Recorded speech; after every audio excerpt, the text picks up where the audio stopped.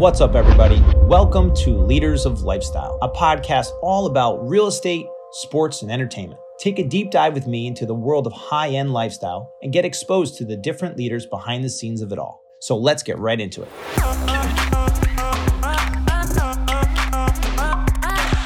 What's up, ladies and gentlemen? I'm Michael Ferraro, and this is Leaders of Lifestyle podcast. Like always, I'm coming to you, bringing you the best in sports, entertainment, and real estate. And just like every week, we do not disappoint. We have an amazing guest, Brett Frazier, here with us today. Brett, prior to joining Compass as a real estate broker, worked in several top real estate firms in New York and managed investment portfolios worth over $500 million.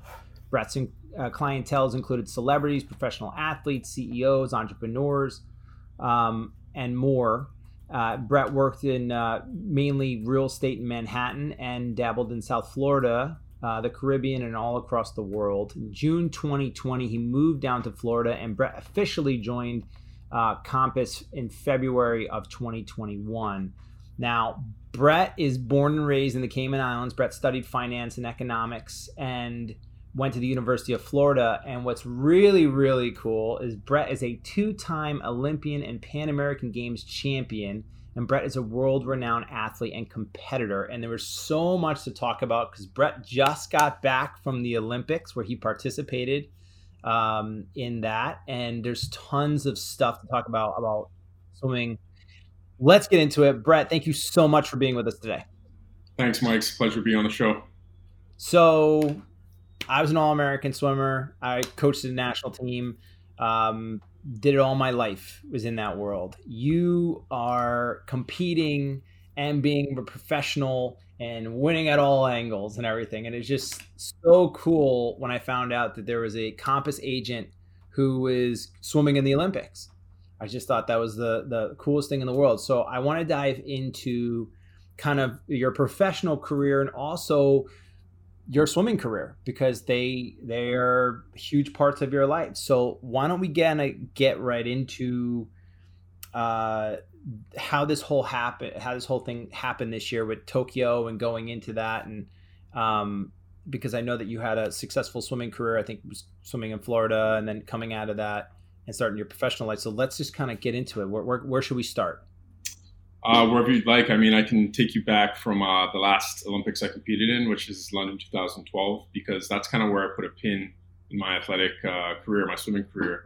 Moved up to New York, knew I needed to spend some time out of the water and wanted to gain experience within the real estate, entrepreneurship, and finance aspect of business. So that's kind of where I focused my efforts in getting hired. And I joined a boutique real estate investment company where I, climbed the ranks from analyst all the way up to taking director role in investor relations, and learned a lot about small businesses, real estate, valuations, and everything, every good thing that comes with finance and understanding real estate transactions, kind of at the commercial and sometimes residential level during that role.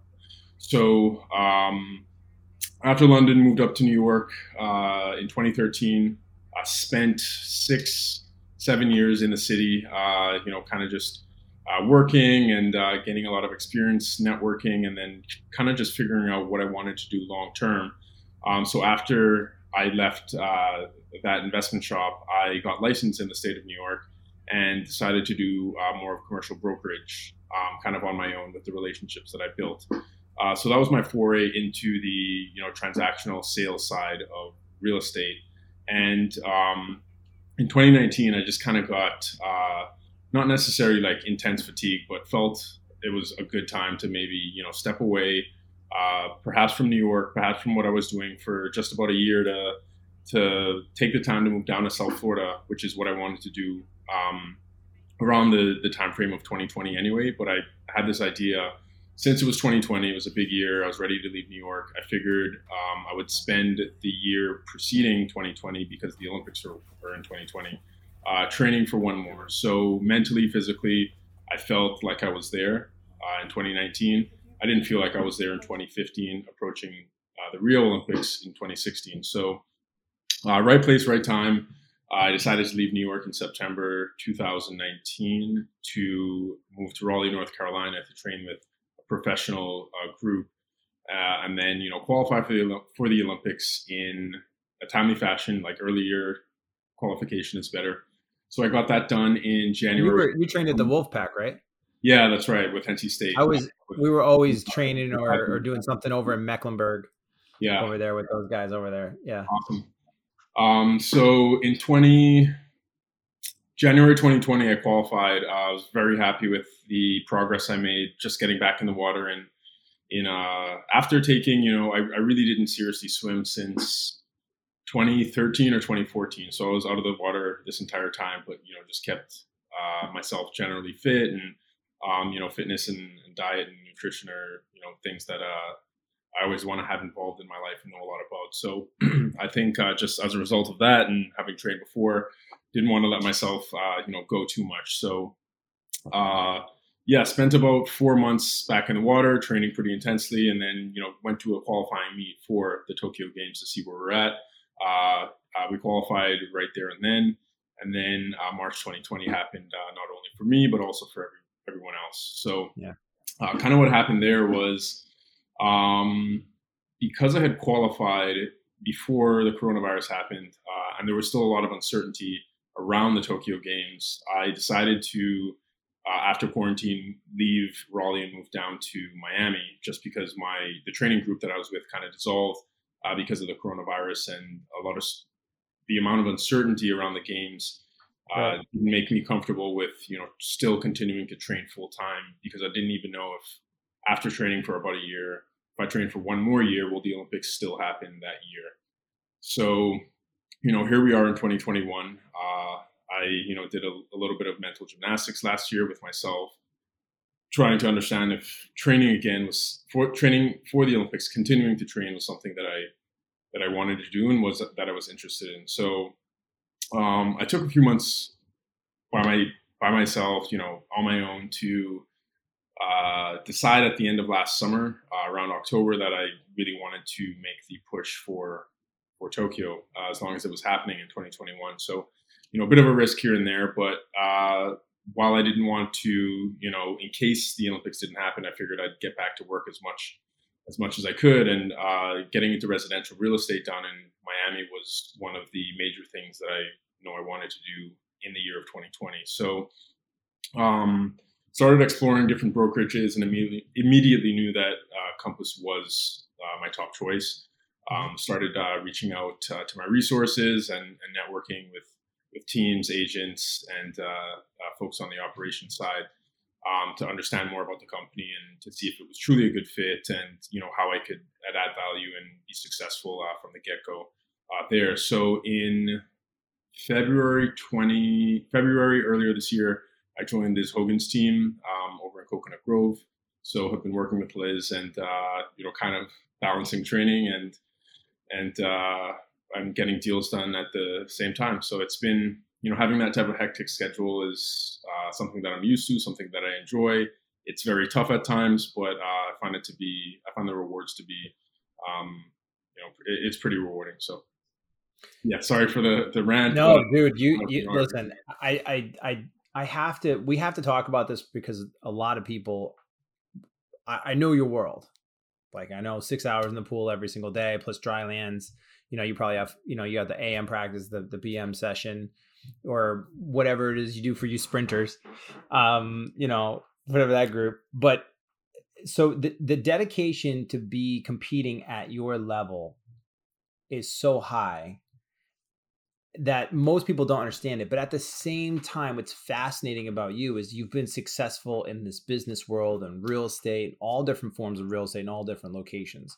The commitment level for both, people don't understand how hard that is and how much of a skill in itself it is. So, I mean, I want to read this, because I also want to get back into when you first started and starting of your swimming, and then kind of look at these career highlights. I mean, a flag bearer in the Cayman Islands at the 2012 Olympics. You did the 50, the 100, and 200. You were a gold medalist in the 200 meter free in the 2011 Pan American Games. You were a silver medalist in the 200 meter and 200 meter free and 200 meter back in the 2010 Central American and Caribbean Games. And you're a two-time NCAA champion. I'm guessing that's with Florida, which is it, was that Troy?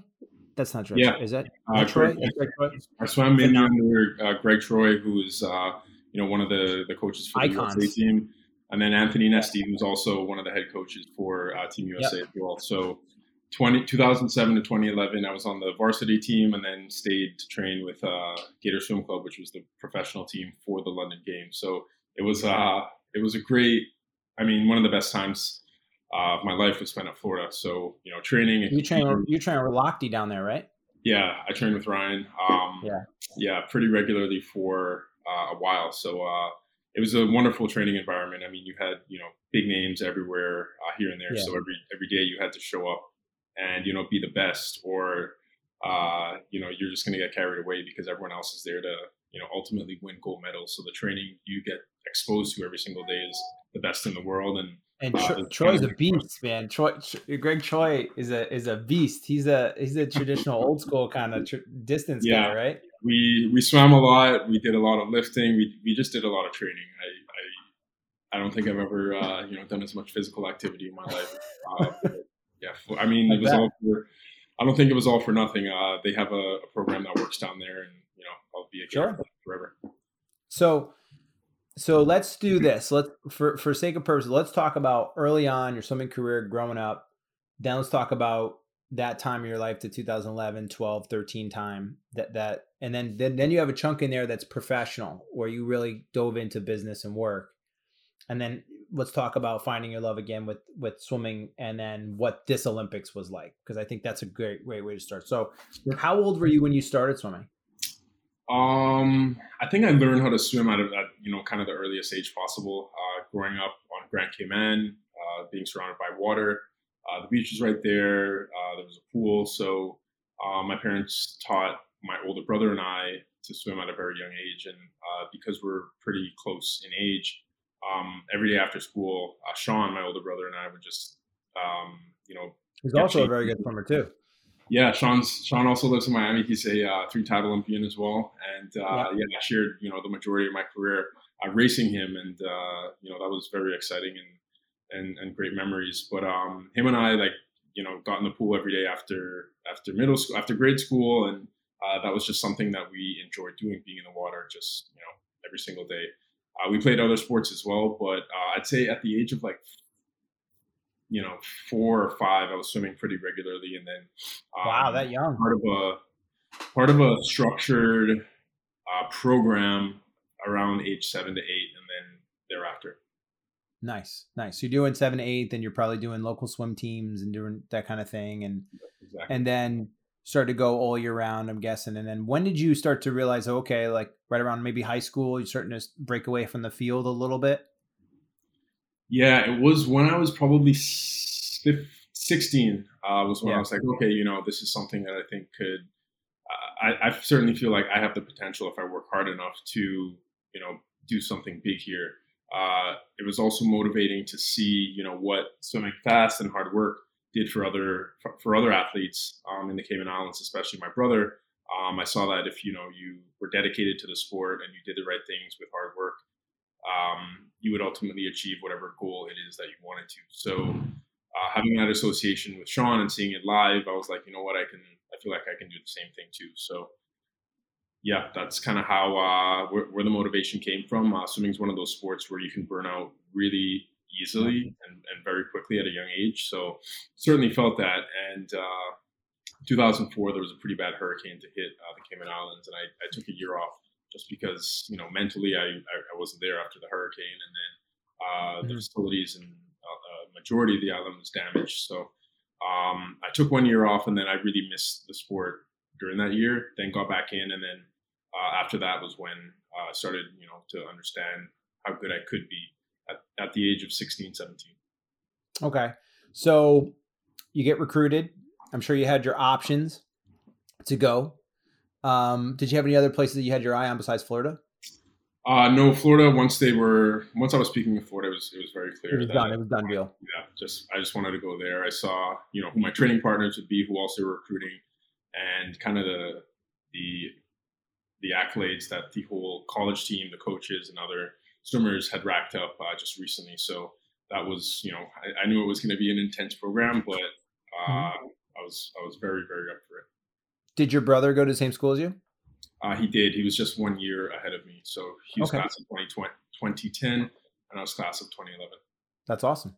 So you get to Florida, you get down to Troy, you're starting to, the program is insane. The caliber of athlete you're training with, I'm sure the academics. What were you majoring in at the time? Finance. So finance. So you kind of knew that you were going to go into that world. That's something you wanted to do.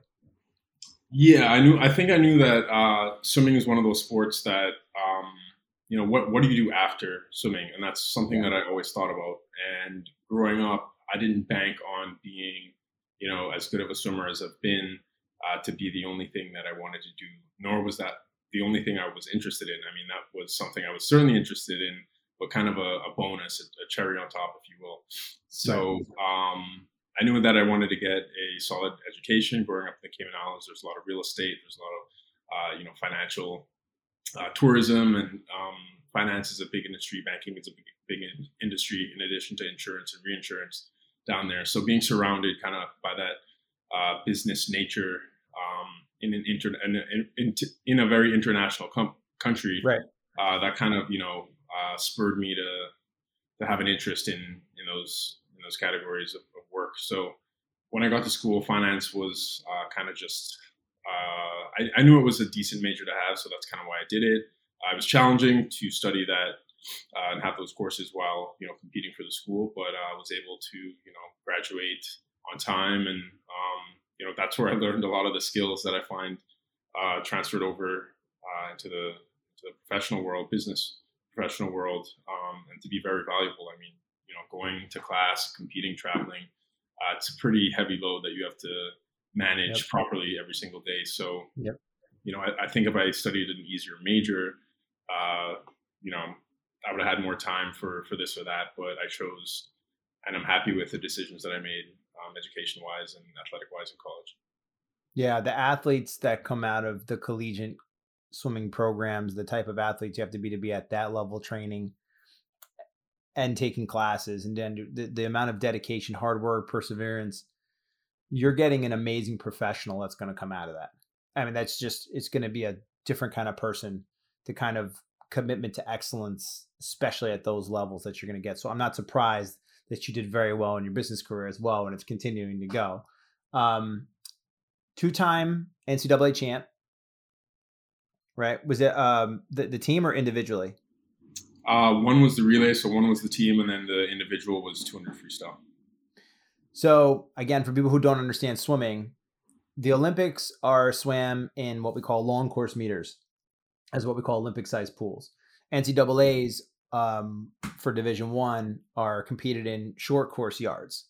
So if you look up Brett and you see different times and L's and Y's, it's one's long course meters and M's for meters, and again, some people who don't understand that on times. All right, so I'm interested.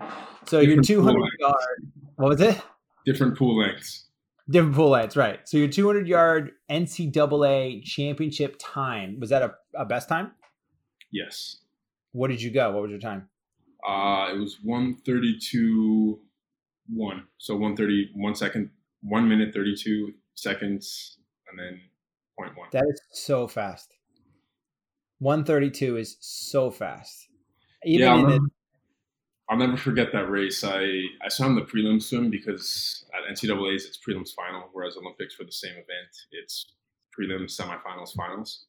So in the morning it's the second day, I think it was, in that format, and we had it was the third day actually. A bunch of relays, you're pretty tired. It's not the shortest race. It's a pretty aggressive race though. So I swam in prelims and was like, my body just felt, different than it was supposed to, or I imagined it feeling at the time. And it was just much more exhausted.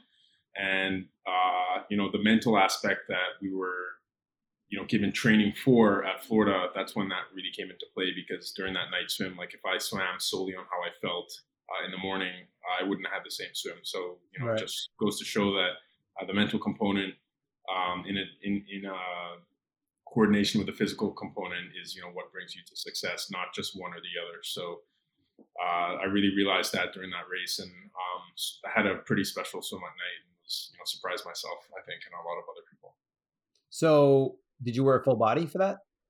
No, just from your hips down to your knees. So you were just wearing like a knee skin? Yes. So Like a jammer. they banned the full body technical suits. I swam with them for about 2 years in college. And then in 2009, they banned those suits. They banned those. Yeah, right. Yeah, They broke all the records and took them all away. Yeah, I wore those suits when I first put them on when I was 19, and my times went from, I think it was 51 in the 100 free to 48.5 long course. And Crazy. the 200 free went from like 150 to 148.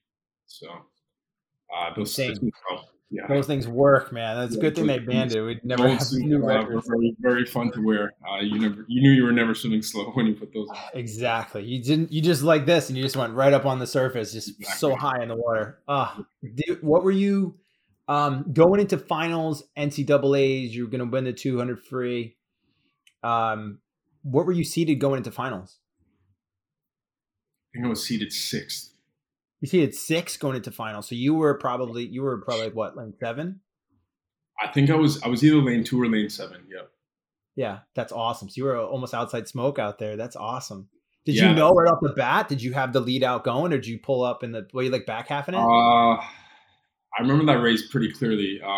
At the 100, I knew I had the lead, but then my coach told me to swim the race differently than how I swam it, Greg. Mm-hmm.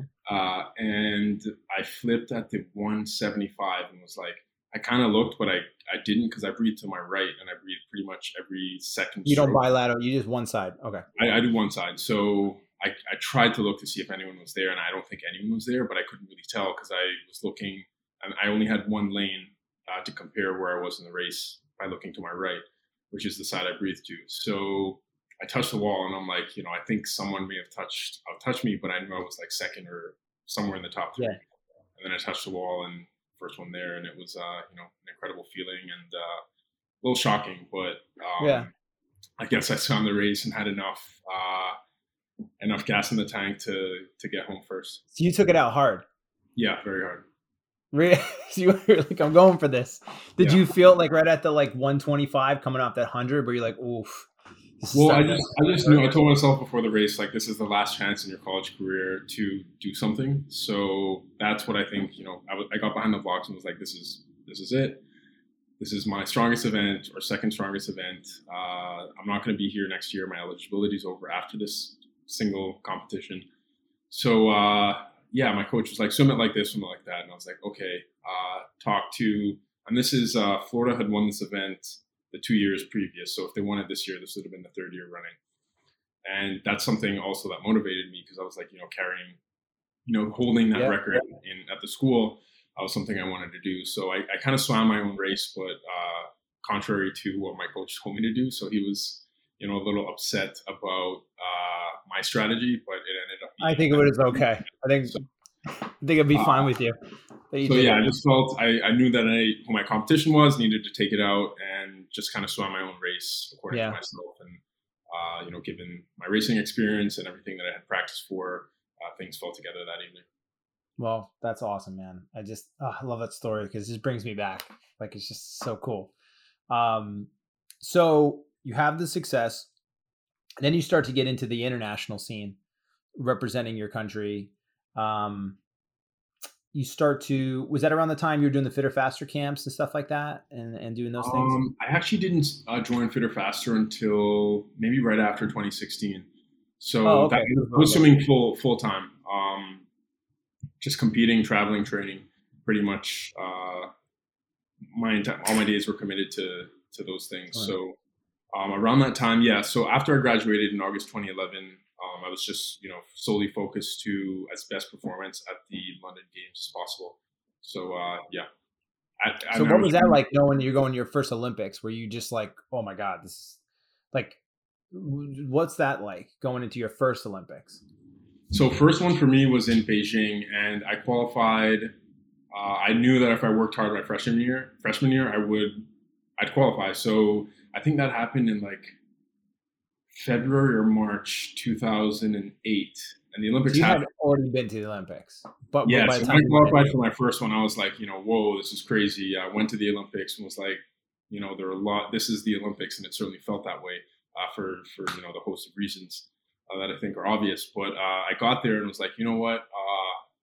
I want to, do something special at the next one. Maybe I'm a bit young, maybe I'm a bit inexperienced, or right? haven't had the exposure to the training that I need to be successful at this one. But I knew that in the next 4 years, I wanted to come back with all those skills in the bag that I'd carry over to the London Olympics. So I went back after Beijing and kind of just turned everything up across the board, and wanted to come back for London in a way that I had never competed before. Awesome. So then go from that, and now 4 years later, so that was 08. Yeah. So now we're 2012, right? So 2012, you go to London, right? Am I right? Yeah, London. Yeah, that's correct. London. Yeah. So let's talk about that. London Olympics. How did we do? It was good. I mean, I think I swam my best times across the board, every single event that I swam. I swam the 50, the 100, and the 200, focused on the 200 and the 100, just because those are what I trained for. And then the 50, which is what I swam at Tokyo, was the event that I always wanted to be good at, but it was tough swimming those other two. The 50 and the 200 are much different races. So it's, kind of choose, if it's going to be the 100 and the 50 or the 100 and the 200. So for me, it was the 100 and the 200, and made semifinals in both. And then I think I placed 10th and 12th respectively. Both of those. Still amazing, man. That's the world. So, getting into the finals, the ultimate goal. Being in the final, you have a chance to medal, and that's kind of what I wanted to do. But I was very thrilled with going best times by a pretty good margin, and happy with my performances in London. So come back, 2-time Olympian. It's 2012. So when do you start getting into the part where you're taking a break and you start going into the professional time of your life and that sort of stuff? So I was on visas until 2012, and then applied for a green card. That took a few months to process, and I wasn't sure if I wanted to stay in Miami or move to New York at the time. So I took a few trips, went up to Chicago, New York, and LA. New York was a clear winner for me, just because I knew it was the business and finance capital of the world. Most of the job opportunities were up there. So I decided to, in the fall of 2013, just pack up what I had going here in Miami. I was in Miami after the London Olympics. I moved down to the city from Gainesville when I got done competing. Thought I wanted to live here at the time forever, but figured there'd be better opportunities in the Northeast, and Miami would be a place I'd come back to. So before I even left here, that's what I planned out to have happen, or return at some point. So in 2013, that's when I moved up to New York, and kind of spent my time networking and carefully evaluating opportunities that come my way to make sure that they would take me on the proper career trajectory that I wanted to follow. And that's kind of where I met my former boss and got involved with this boutique real estate company that was acquiring and managing multifamily, hospitality, self-storage, and industrial assets across the wider United States, but mainly in the greater New York City area. And was that the first time you were in the Northeast, like ever in your life, or you had been living there before? It was the first time I was in the Northeast. The adjustment was the first winter I'll never forget. It was really cold, and I remember telling my dad that I'm moving up to New York, and he was like, "My dad's from Canada. He grew up on the west coast of Canada, moved down to the Cayman Islands, and I never went back to Canada, so he doesn't like winter." And he kind of prepped me on moving up to the Northeast. He's like, "Well, get ready for a real winter," and I was like, "Yeah, it's going to be fine." And it was a lot more challenging than I thought it would be. But summer came around, and I was like, wow, it comes. Once summer kind of made up for how bleak winter was, and once I experienced that, I was like, yeah, I can do this, no problem.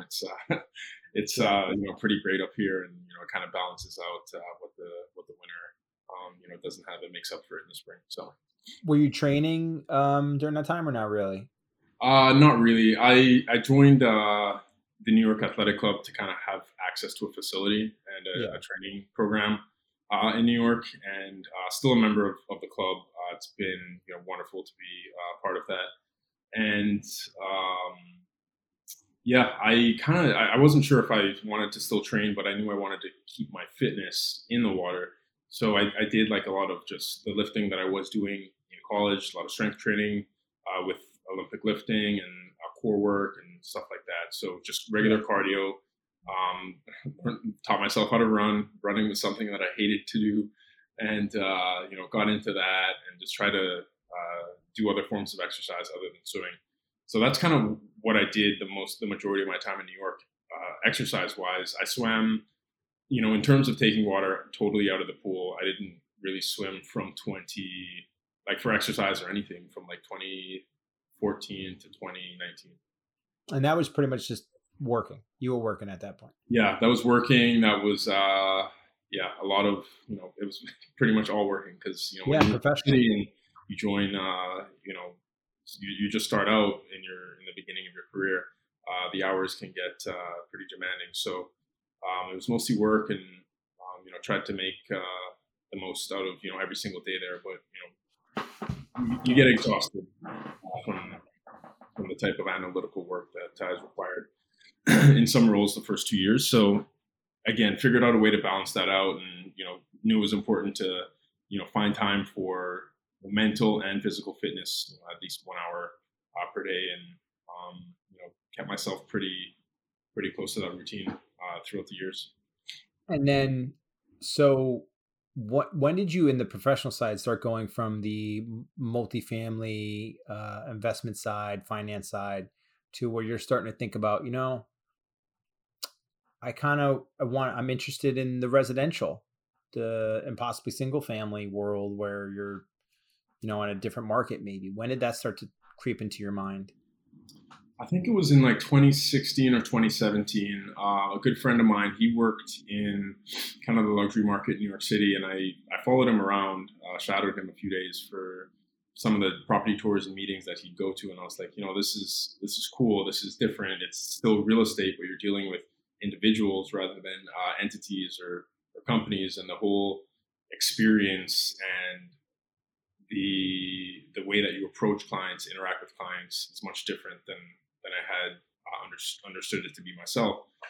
So I kind of spoke with him about what he was doing and his experience, and knew that was something I wanted to get into. So it took a few years for me to kind of act on that interest, and I finally did in 2019. I got my license in the state of New York and joined Compass as a referral agent.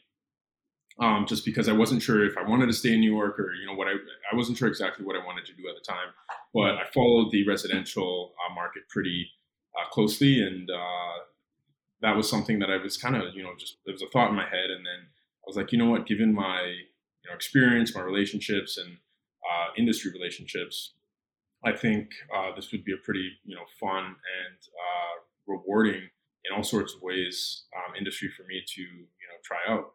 After I had decided, because there was about a year or two after I left the small business I was with in New York, the investment company, that I wasn't sure exactly what I wanted to do. It wasn't stay within a very typical finance role. It was more something creative involving entrepreneurship and real estate and technology. So the combination of those three things, allowed me to really be like, okay, residential commercial real estate is what I want to focus on.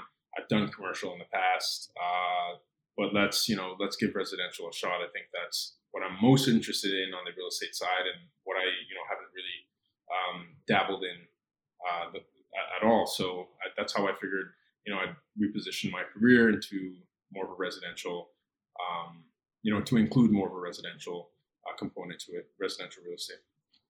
You couldn't have picked two of the most competitive markets, right? Like Southern Florida and New York City, to be a broker and try to sell real estate or be in that world.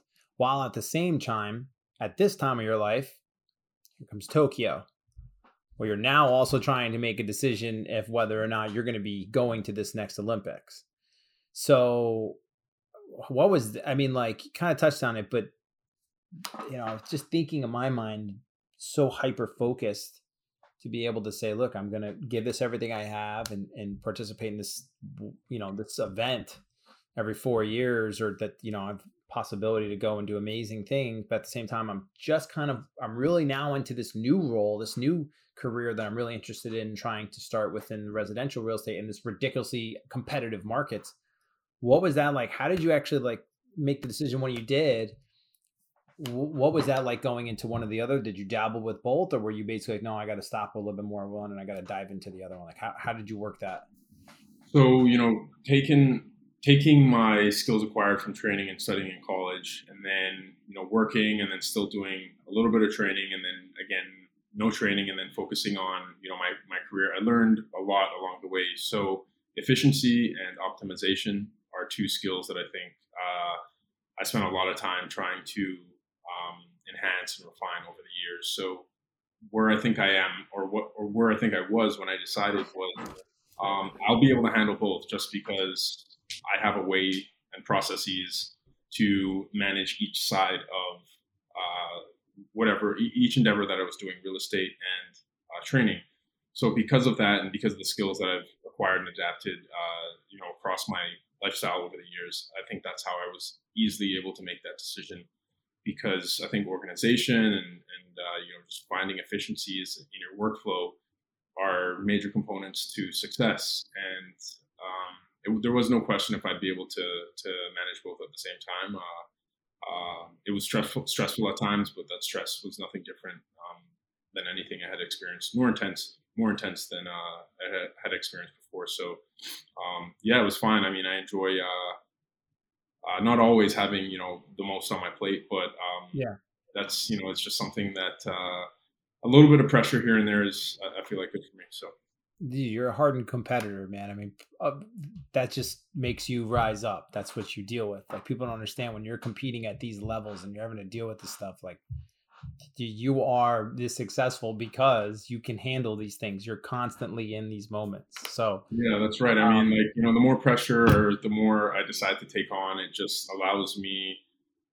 It kind of forces me to believe more in myself and understand that I'm not necessarily operating at 100%. It might be you realize, like, I have a lot more bandwidth for whatever it is you need to give more attention to. So that's part of the reason why I do it, kind of to understand exactly where I am in my tolerance for being able to do more in an efficient way.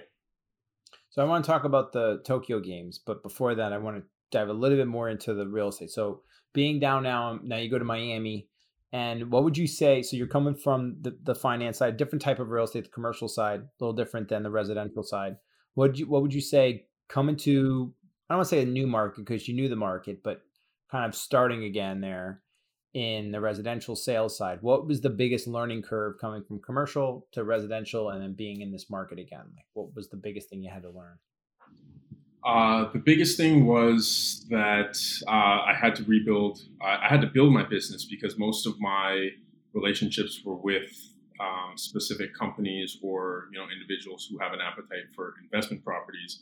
So I networked with a lot of successful brokers that I knew in South Florida, and asked them, is this something that you could see me doing? Is this something that you've enjoyed? How have you become successful? Just starting to use all the resources that I had access to, and make the most of those.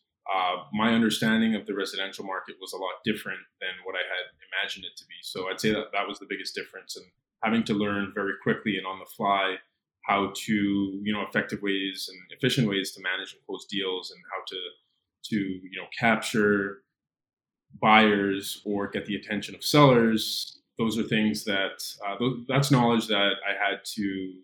I wanted to learn from, and continue to want to learn from, the best, and apply, pretty quickly into my workflow and business. So, having little to no understanding about the crux of a residential deal and how that would happen, especially in the state of Florida and Miami, that's what I had to bring myself up to speed on. But everything else, I'd say, was skills that I was able to transfer over pretty easily. from the Okay. commercial to the residential side. So as you're kind of doing, you're getting into the business, you're understanding the clientele is now shifting. It goes from a company or investors to residential buyers and sellers. They're coming from vacations or full-time residences and different stuff like that. Did you start to feel like you started to pick up steam in one of either the buyer side, the seller side? And like, how did that feel? How did you start to do that?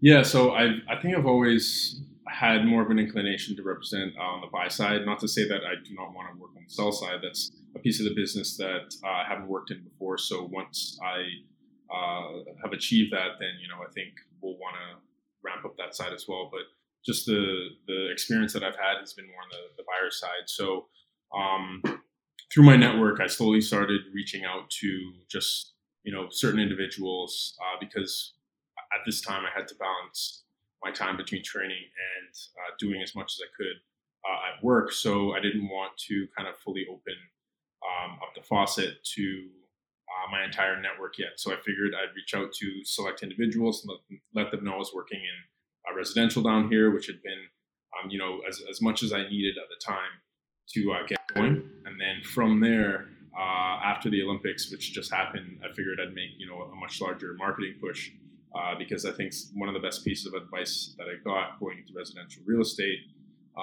was, you have to tell everyone that you work in real estate. Yeah. So yeah, I've yet to do that. I have a little marketing plan that I'm going to put into action pretty soon. Once the summer's over, I think where we are with COVID and, places opening back up and, very well deserved. Everyone should be having a fun summer. And August, while not to say it's totally slow, it's a slower month in the state of Florida and New York for transactions. So, having a marketing push and leveraging the resources that I've created over the years in my athletic and professional career are how I, plan to continue to build my business just by awareness and then, hopefully providing value add to buyers through my knowledge and the way of doing things that they can't really find anywhere else. Well, I mean, you can't ask for a better agent than somebody like you who's got that work ethic, determination, pedigree, finance. You understand, and you're only going to get better and better as you start this because you're still young in it, and it's going to be awesome. Tokyo. So going to this Olympics was probably different than Beijing or than London and that whole thing. And so Tokyo, you go there. What was this experience like compared to the other Olympic Games? A little bit older, a little more seasoned. Obviously, we're in the COVID world now. So what was this experience like compared to other Olympic Games for you? This is a very different one. The obvious reasons were just COVID and the way that I think Japan wanted to have these Olympics take place. They just couldn't have that happen. It was very strict over there. I'd compare Japan and Tokyo right now to how the US was in April and May 2020. So they're locked down then. They're very locked down, and each country had their own protocols and rules for interaction with other athletes. Masks at all times. You couldn't leave the village. You only could go to your competition venue. So I was allowed only to the pool, not to the track and field or gymnastics or golf or any other sport. So right. For those reasons, why you go to the Olympics, you go there to compete, represent your country, and then you go there to support your teammates.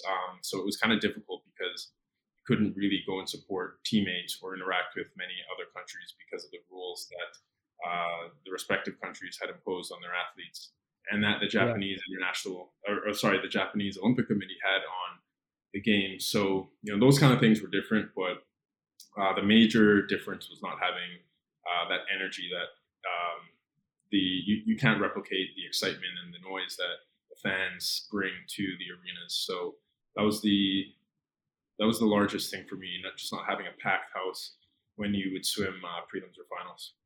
Yeah, I was watching some of the finals, and you could always tell. Like, man, just to bring it back, like when you go to an NCAA, and in like a regular NCAA year, no COVID, it's insane. The electricity is ridiculous. Like it's best time, place, championship, whatever. And when you go to the Olympics, you're coming off a tough trial. Sometimes trials are one of the most difficult meets in in the world. Then you go to the Olympics, but you have the Olympic stage, you have the bright lights, you have the cameras, you have the world stage, all the fans. And I was watching it going like some of the swims were even it didn't matter who it was. Some of them were kind of flat. It was just that, and that happens like that. There just happens. I mean, I knew there were going to be special performances, but do I think there would have been more if we had the Olympics in the pre-COVID format? Absolutely. Yeah. So, while the games were very special and 2020 will always be, 2021 will always be remembered as the 2020 Olympics. It's hard to, say that it was as good of Olympics as they can have done because there were just so many pieces that were missing. Just having the world there to cheer you on and having that physical presence, just like how in-person meetings are, much better than virtual meetings.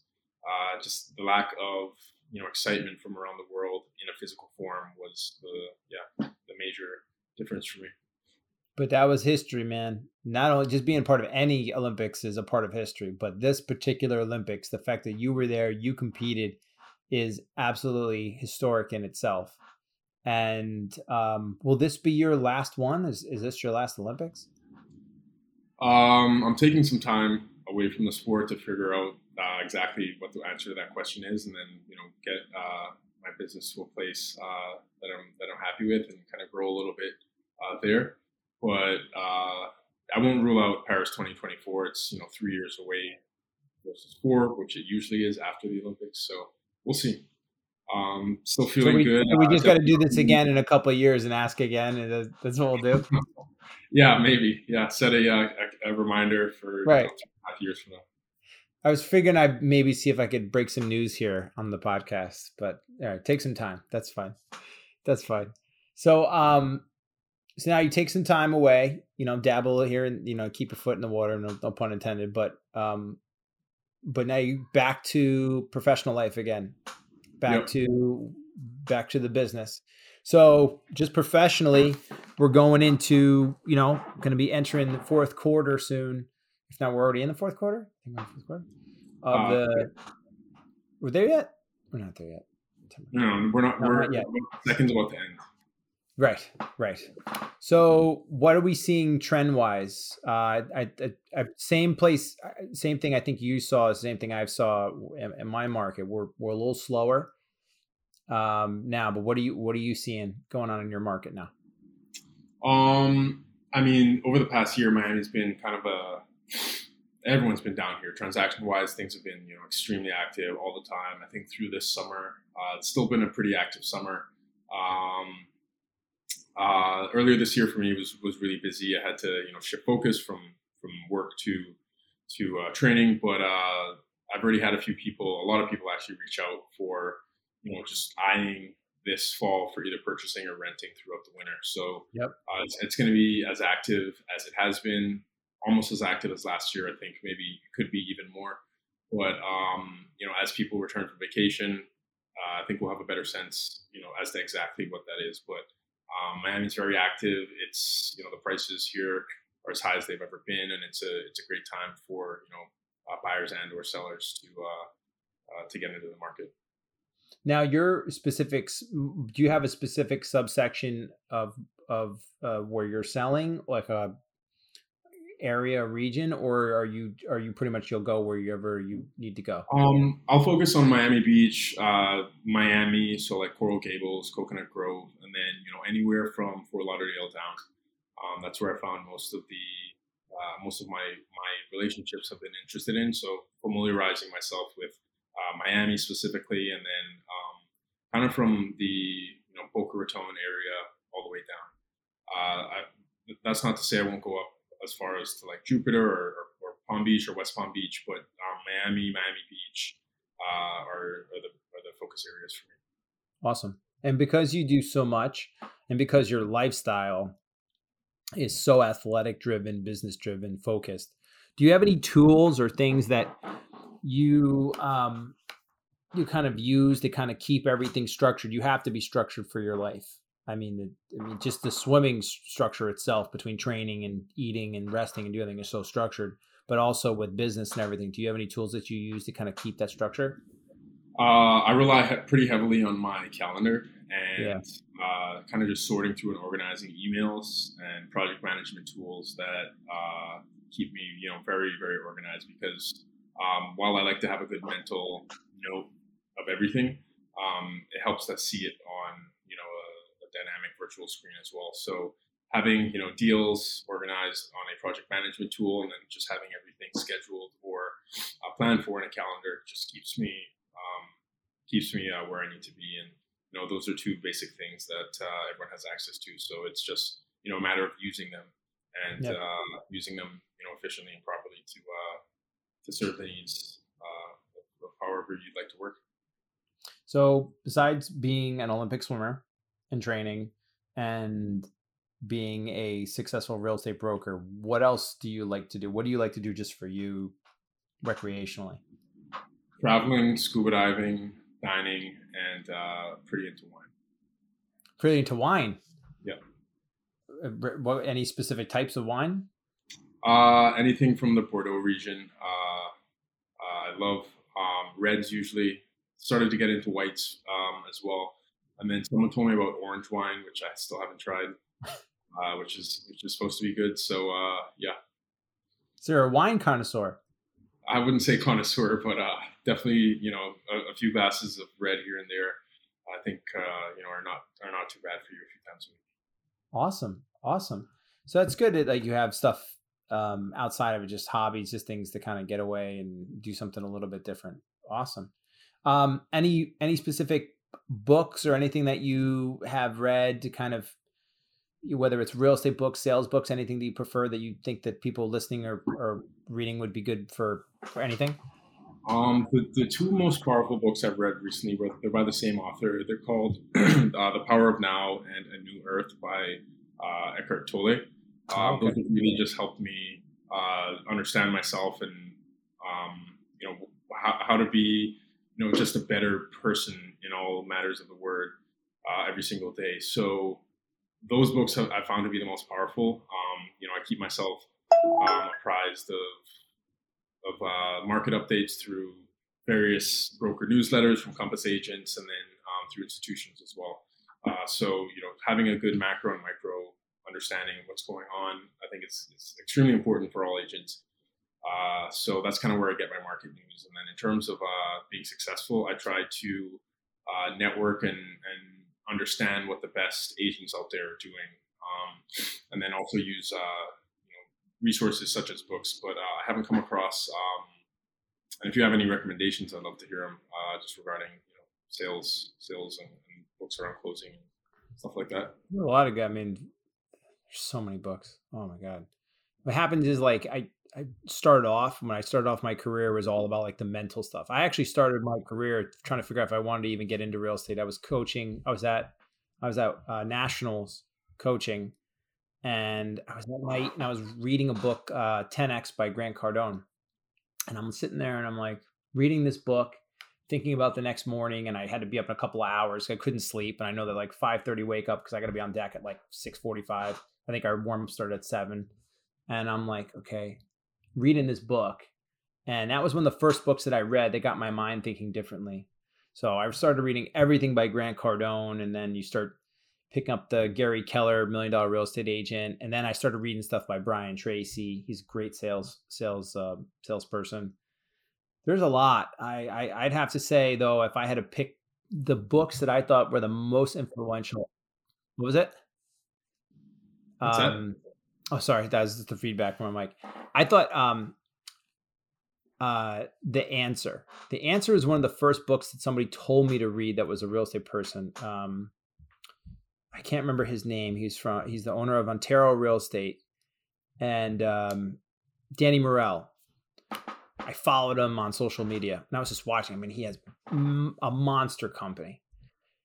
And so I was watching. I'm like, all right, I'm going to get into real estate full time. I'm going to jump right in. I'm going to burn my boats and I'm going to do this. And so I remember sending him a message, didn't think he was going to answer. And I was just like, if you could, one book or one piece of advice, one thing. And he was just like, pick up The Answer. And The Answer is it's basically the sequel to The Secret, which is the law of attraction. but I just picked it up and I got it right away. And then it was like a Think and Grow Rich kind of Napoleon Hill kind of thing, which is just awesome book. So those are some of them. Yeah, good books, just good stuff. And then just the best thing what you're doing is the best thing I could have done. Joining Compass, coming to a company where they have the best of the best, and you can meet and talk with them and learn from them. And that's the most invaluable stuff. Just put yourself around the best. When you went to Florida, training with the top guys, there's a reason why you continue to get better and better and better in the same way, same exact. And you will be, because you've already done it and you're going to continue to do it. Brett, thank you so much, man, for being on with us and talking to us. I mean, I'm sure people are going to listen to your story and be tired just from listening to it.